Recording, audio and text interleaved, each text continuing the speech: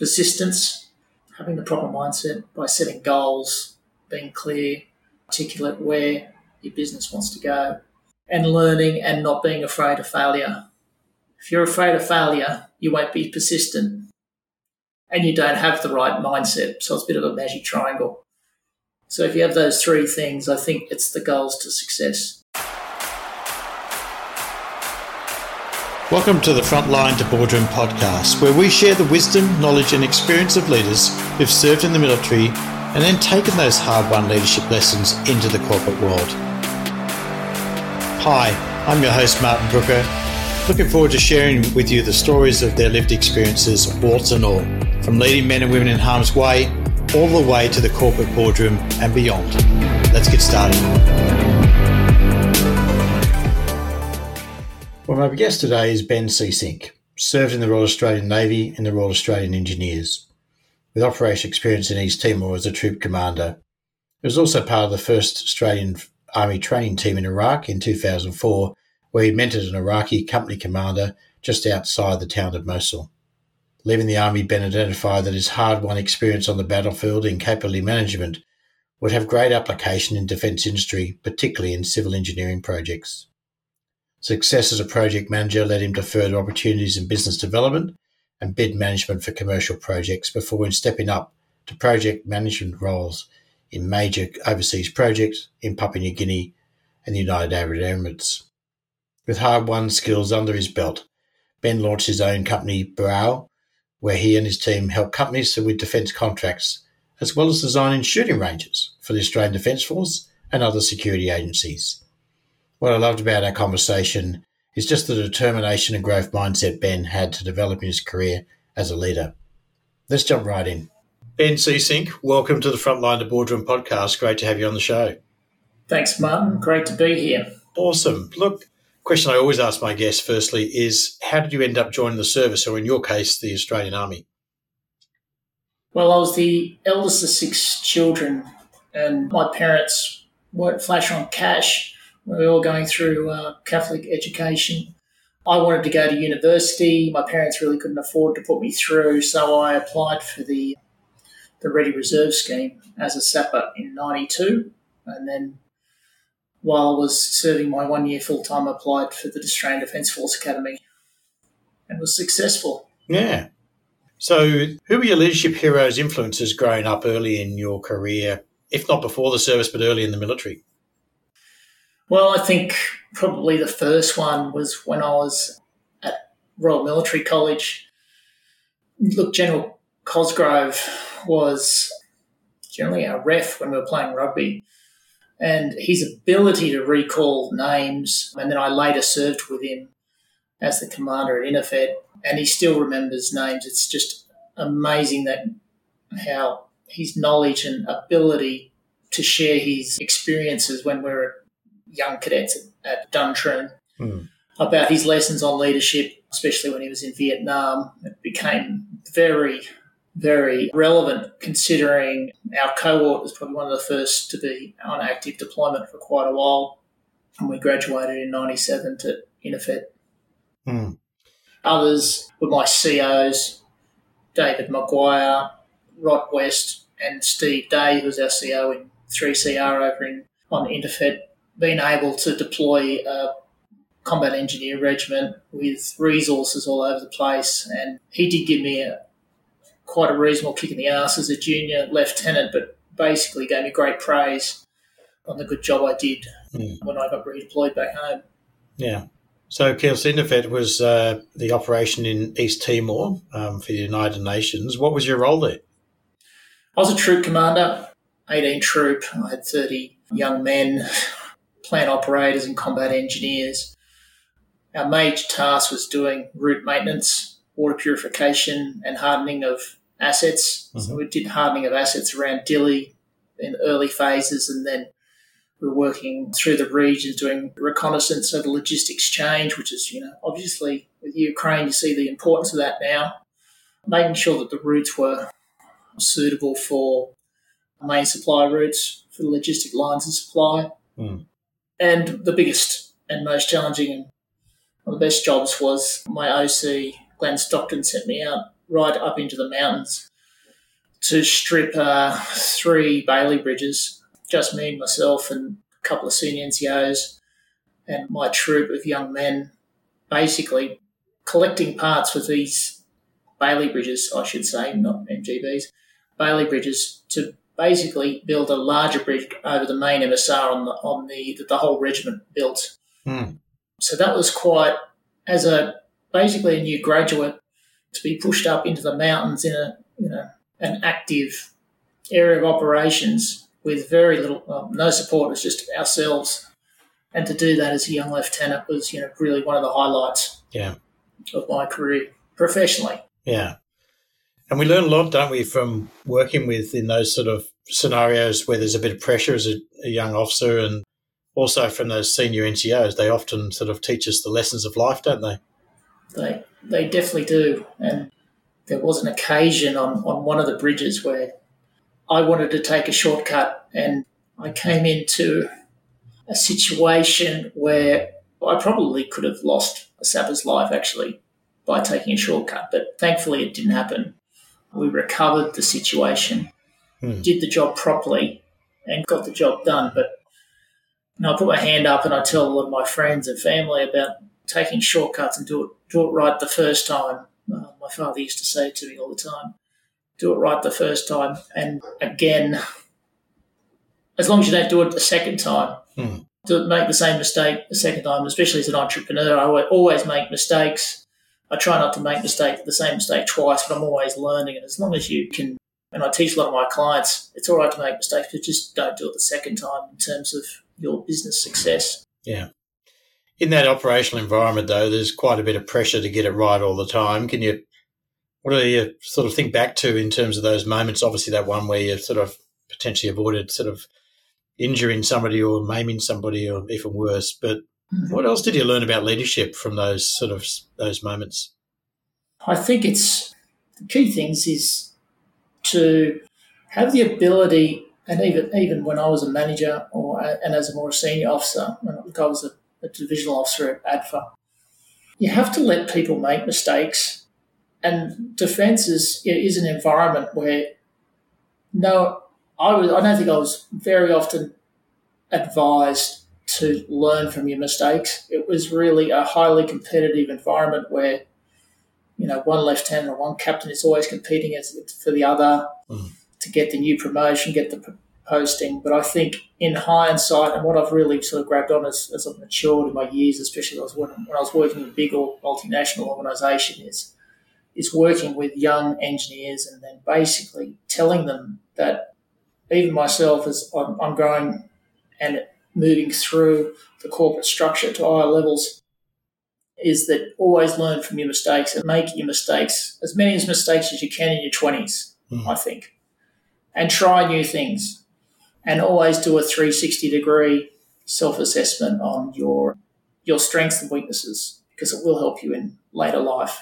Do you think that we're creating the right environment for people to be able to do that in this modern age? We've just been through, obviously, COVID and, flexible work and those kind of things are so much more important. We've talked a couple of years ago about sort of the great resignation where people are actually leaving workplaces because of the perhaps culture environment. What do you think we need to do to create that environment where, A, we can make mistakes, but B, people want to stay?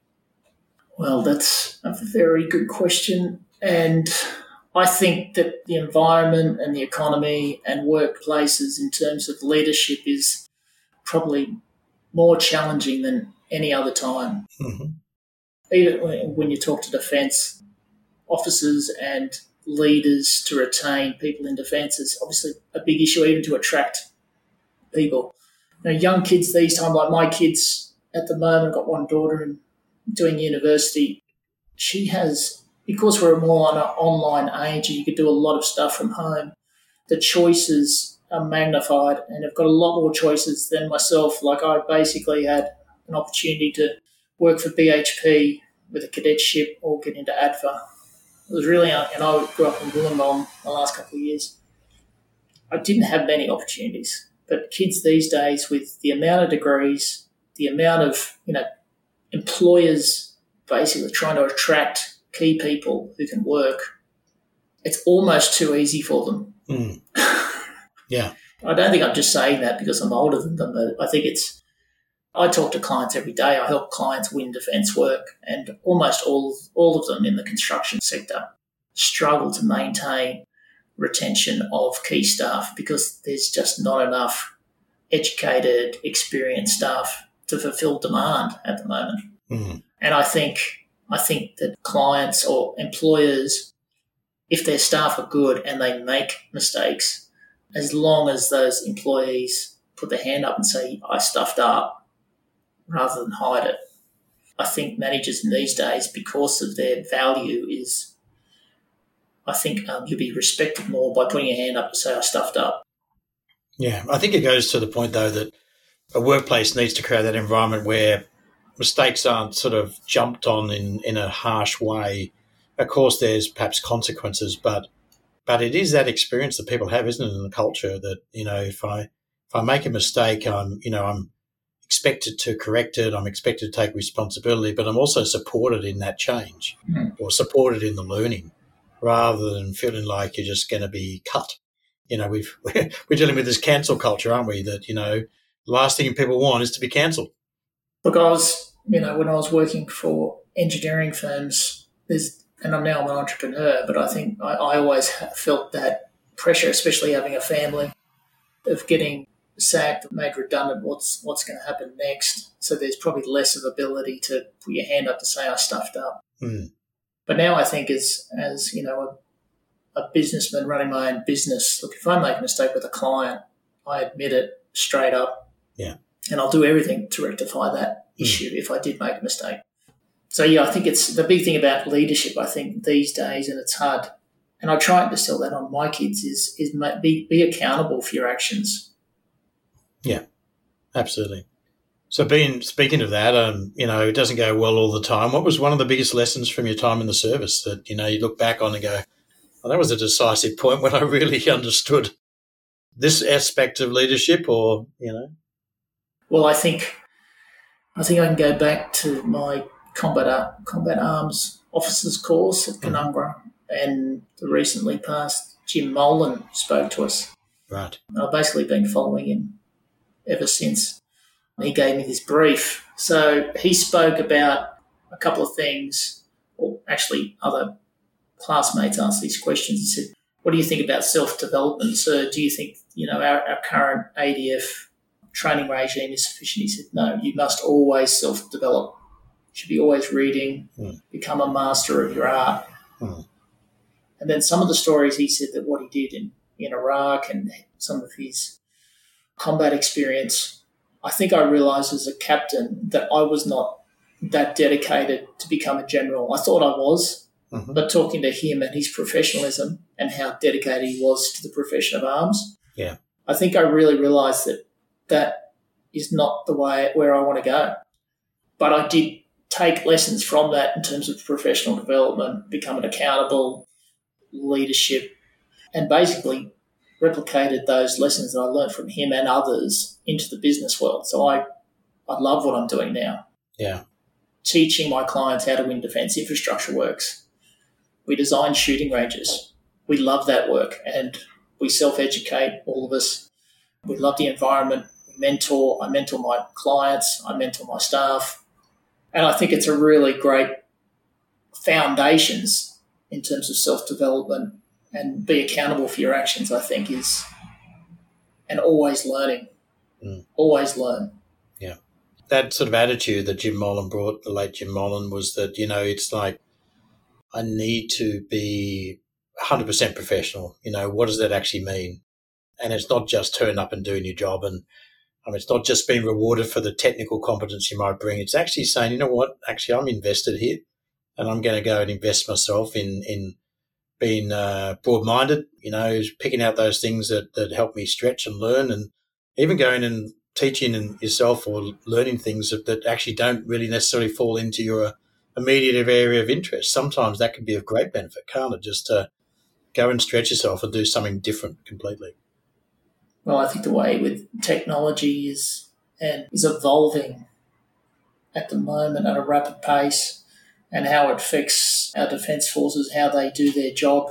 Like We work with Rheinmetall at the moment with their Rangers and their Boxer CRV, and we would basically assist them run their factory acceptance testing in their 100-metre tunnel. And the systems in that turret are just like sitting in a cockpit of a jet fighter. Right. So it's a great time to be serving, and it's also been a great time to support the defence industry and some first-class, world-class innovations and technology, the defence, and, as yourself as an ex-naval officer with the nuclear subs coming on. Yeah. I've got a nephew who's serving, or he's actually doing the naval Dolphins course at the moment, right. and he loves it.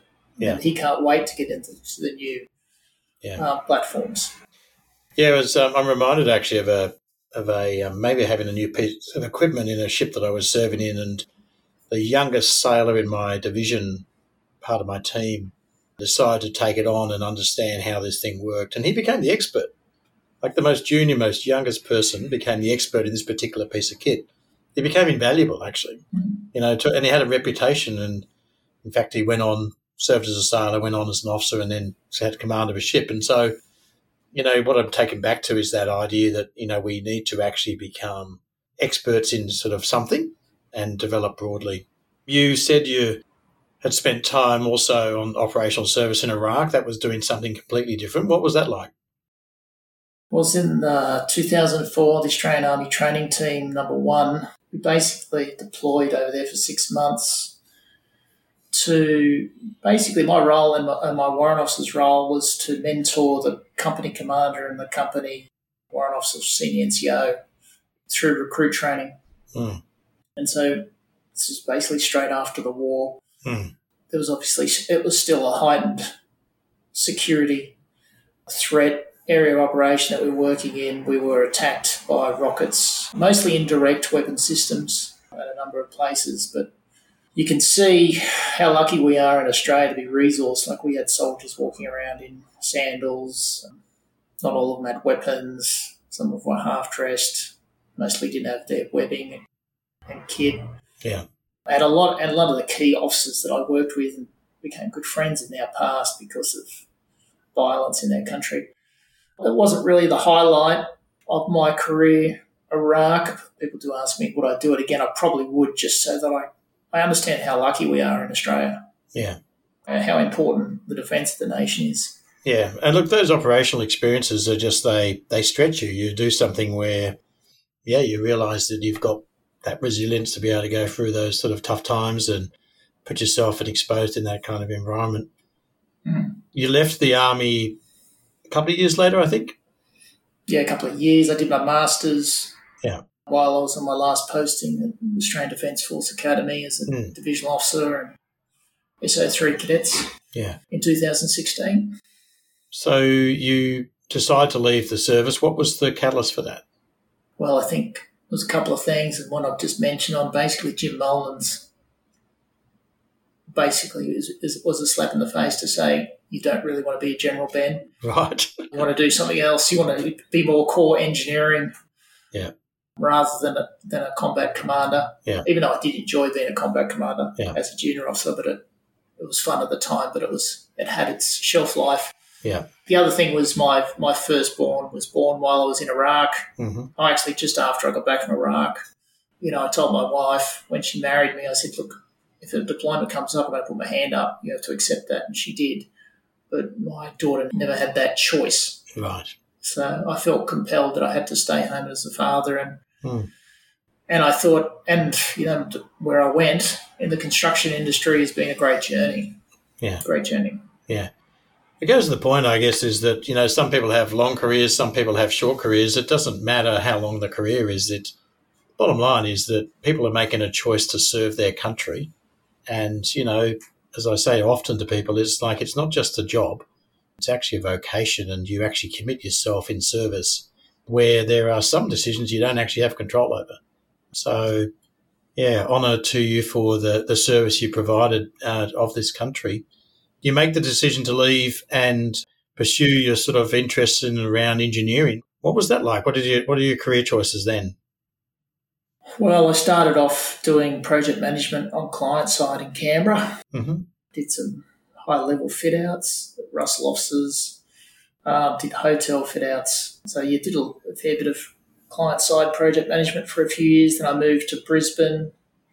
I did some range projects as a client-side project manager. And then I had a tier 1 contractor tap me on the shoulder and said, Ben, would you like to help us out, win defence work? They just recently brought out a large contractor here. And then basically they got me to do pre-contract, so winning tenders, where my art started. So I thought I knew a thing or two about writing tenders because I was evaluating them as a project manager. But I failed for 2 years, spent a lot of money, of clients' money on bidding. So some of those big bids are worth around, and this is about 10 years ago, about $250,000 a bid, which is probably more than what I was earning a year, and that's over a 3-month process. And then I finally won an $800 million managing contractor after my 2 years of failing. And then so that was a great win. It's the biggest contract I'd ever helped an employer win as a bid leader. Then I went to some other contractors, won more work, who did a lot of defence, and then I went to another tier 1 and helped them become a tier 1 in the defence sector. So I had quite a good niche in that. Then I spent 2.5 years in UAE working on a $1.5 billion Rangers program as ops manager and then program director. Yeah. And then I came back and spoke to my mate in Army headquarters and said, what do you think I should do? He said, you should start yourself a Rangers business up. Right. So that's what I did. I ended up helping Queensland Police and a contractor out here build their counter-terrorism training facility. Yeah, right. And that's where my Rangers business started. And I also started helping a number of contractors, subcontractors win defence work. So, and that's what I'm doing now. It's keeping me busy. Yeah. So what do you think the military service didn't teach you that you've learnt through all of those other experiences, whether it be here in Australia or over in the United Arab Emirates? It didn't teach you much about commercial or money. That's a common complaint. Yeah. I think I was very lackadaisical about commercial, understanding contracts, understand the value for money. I think that was a hard lesson I had to learn very quickly. And then you know it acutely when you're running your own business. Yeah. It's almost something you've got to become – there's almost stuff you need to become aware of, isn't there? Sort of you've got to be consciously in the zone around those kind of issues, particularly if you're running your own business. Well, I think as an officer or a serviceman, then generally, as for myself as a troop commander, going to a strip of bridge with resources, you just get on a radio and put a log request in, a supply request in, they come. Yeah. There's no budget. It's just get me what I need, and if you can't get it, I'll work around it. And that's what we did. Yeah. But I think that's something if you're an ex-engineer and you want to get into contracts or even anything in the business world, I think if I'd recommend to anyone, and I do have sort of mentoring sessions with people looking at transferring into defence. I'm happy to talk to people about it, get them to learn the mistakes that I did, but educate yourself on contract law and business management initially before you get out so you understand it. So there's the learning doesn't stop, does it? It's a continual journey of recognising what you need to learn to be better in the space you're in. You've said that, the business right now, you're definitely an entrepreneur in terms of creating those opportunities for your business. What have you learned as an entrepreneur that, you've found invaluable that maybe also relates to leading, I guess, in this modern world? Well, I think and I think you touched on it. I think you really do need to do a 360 degree assessment on yourself, which I did a detailed one when I was in the Middle East because I had a fair bit of spare time on my hands. Yeah. And I actually sent emails to my ex-peers in construction and defence and just asked them some hard questions, what I'm good at, what I'm weak at, where can I improve? And then I think you've got to find the industry and try and find, and as you spoke about one of your sailors on the ship, he had a niche of a system. If you find that niche in the business world and you've got less competition, it's always easier to write a one-page proposal than tender against 25 other competitors. And as long as you keep providing value, you'll keep getting work. Yeah. And maintain your reputation with integrity and doing the extra yard to make sure that you and your brand and your name is respected in industry. Yeah. Which I hope that it is for me. Yeah. Yeah, it almost there's a bit in that also for leaders, isn't there, about having a good reputation and brand as a leader. Certainly found that's an important topic in this day and age right now for leaders is what is my brand? What am I turn up? And sort of, in Australia we can be a little bit harsh on that because it feels like we're tall poppy syndrome. We're going to shoot people down, but understanding what you stand for, either in business or as a leader, really important, I think. Well, I think if you hit a niche that clients need, that support or service or construction ability, and that's what I'm selling to my clients. I know I've got a niche. I've got two niches. It's range design and helping companies win defence.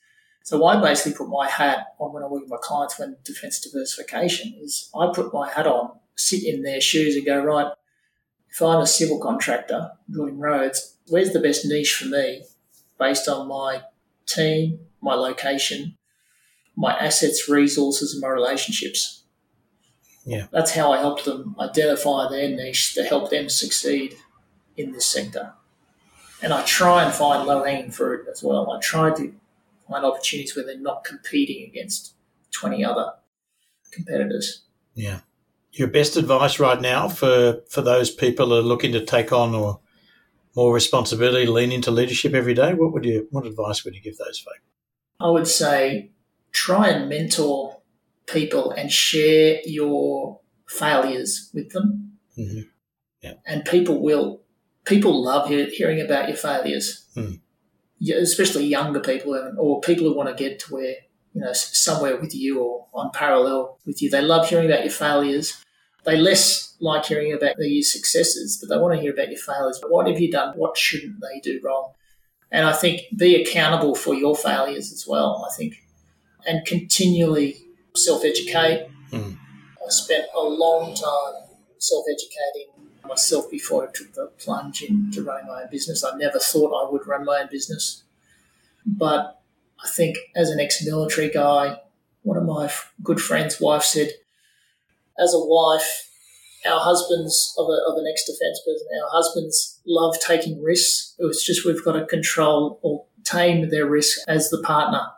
Yeah.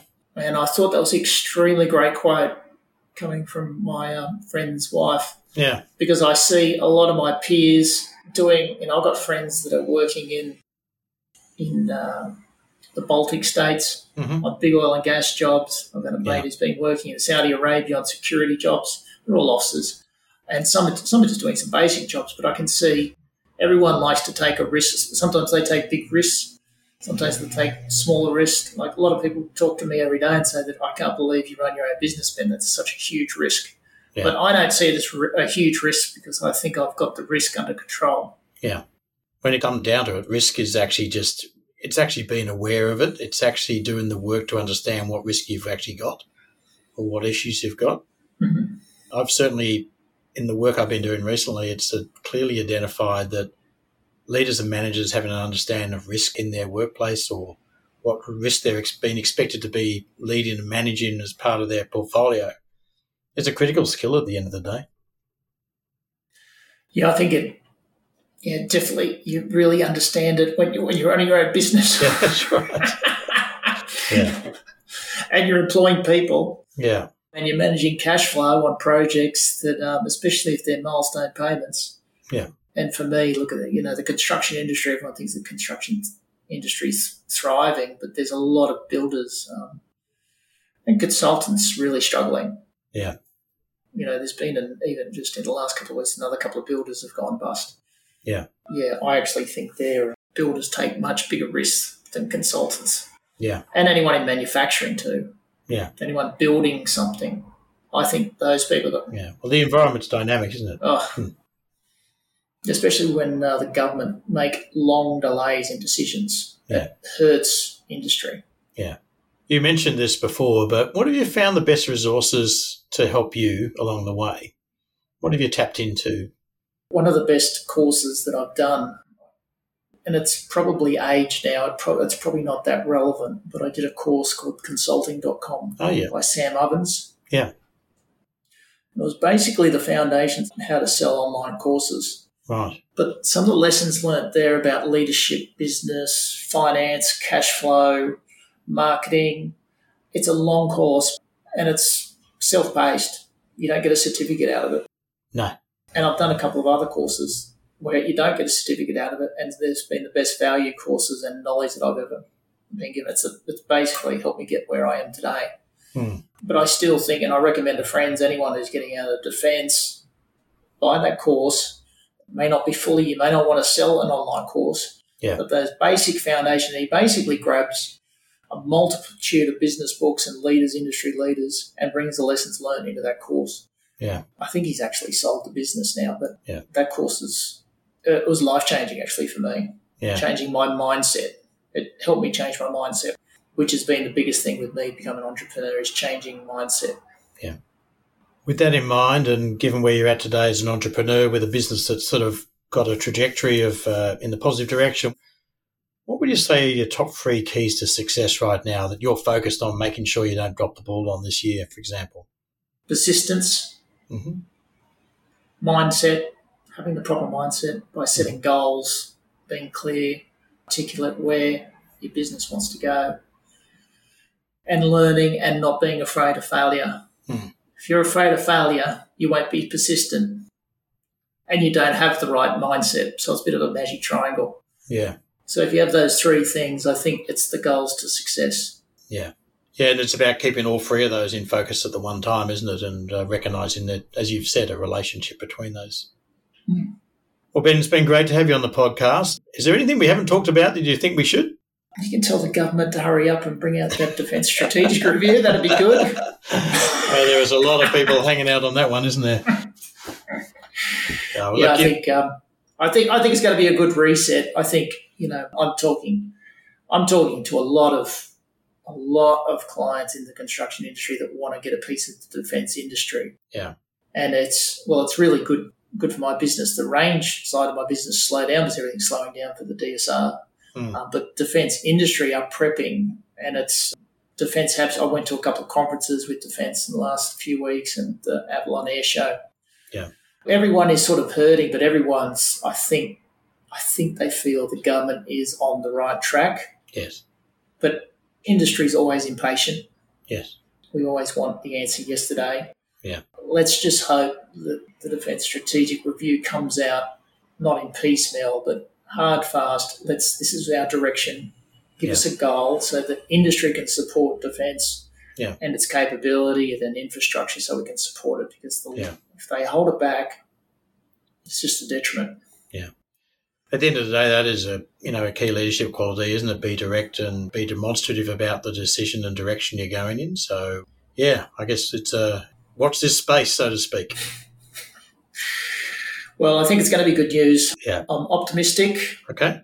Like most entrepreneurs, but sometimes you have to tilt and adjust to adjust for a new environment. Just with like technology, we have to tilt, and I've tilted my business. Yeah. Into different avenues, but So tilt is the new pivot. Is that what you're saying? Or? Pivot. That's what I meant. Pivot. Yeah, definitely. I like tilt. I reckon pivot was overused, to be honest. Ben, been great to chat. Great. We're going to finish up with some rapid-fire questions. So can I get you to fill in the blank on these ones? Yeah. The first question is leadership is blank. Leadership is communication through words, actions, and experience. Awesome. What's your go-to book on leadership? What It Takes by Mark Burris. Oh, right. Okay. Yeah. Very good. Probably the best one. I've read plenty of American business books, but he makes it so local. Yeah. And unique, and it's basically brings in a great book. You should read it. I will. Next question. I wish I'd known blank earlier in my career. Entrepreneurship. I was never educated on it, and niches. Excellent. You get a call from a team member, crisis just erupted in your company. What are your first words to that person? I think it's just be cool, calm, collected, Mm-hmm. Ask what happened, get them to slow down. Yeah. What are the immediate consequences of this action? Yeah. What have they done so far to mitigate the effects of that action? Yeah. Absorbed, come out with the initial mitigator with them. If you've got time, find more, identify options. Yeah. Ask an expert, which I do a lot when I come into problems, and then get a hold of a situation and make a decision back yourself. If it's the wrong one, learn from it. Absolutely. Try and turn it into an advantage. Yeah. So you are an engineer. You gave me a list of things to do. Yes. All right, the last question, go-to quote on leadership that has had the most influence on your leadership so far. I think it's a quote from Patton. Okay. A good plan violently executed now is better than a perfect plan next week. Yeah. Awesome. Love that quote. Well, Ben, I wish you all the best with the Defence Strategic Review when it comes out and for you and your clients. Thanks so much for taking the time to be on the podcast today and all the best for the future. Thanks, Martin. It's been a pleasure. Thank you for joining us on this episode of Frontline to Boardroom. So grateful that you could be with us. For more on how you can step up to leadership every day, be sure to visit us at martinbrooker.com, where you can subscribe to the show to be notified every time an episode drops. And if you found value in this episode, we'd love it if you'd share it with a friend. Looking forward to being here with you next week. And remember, sometimes you need to drive it like you stole it.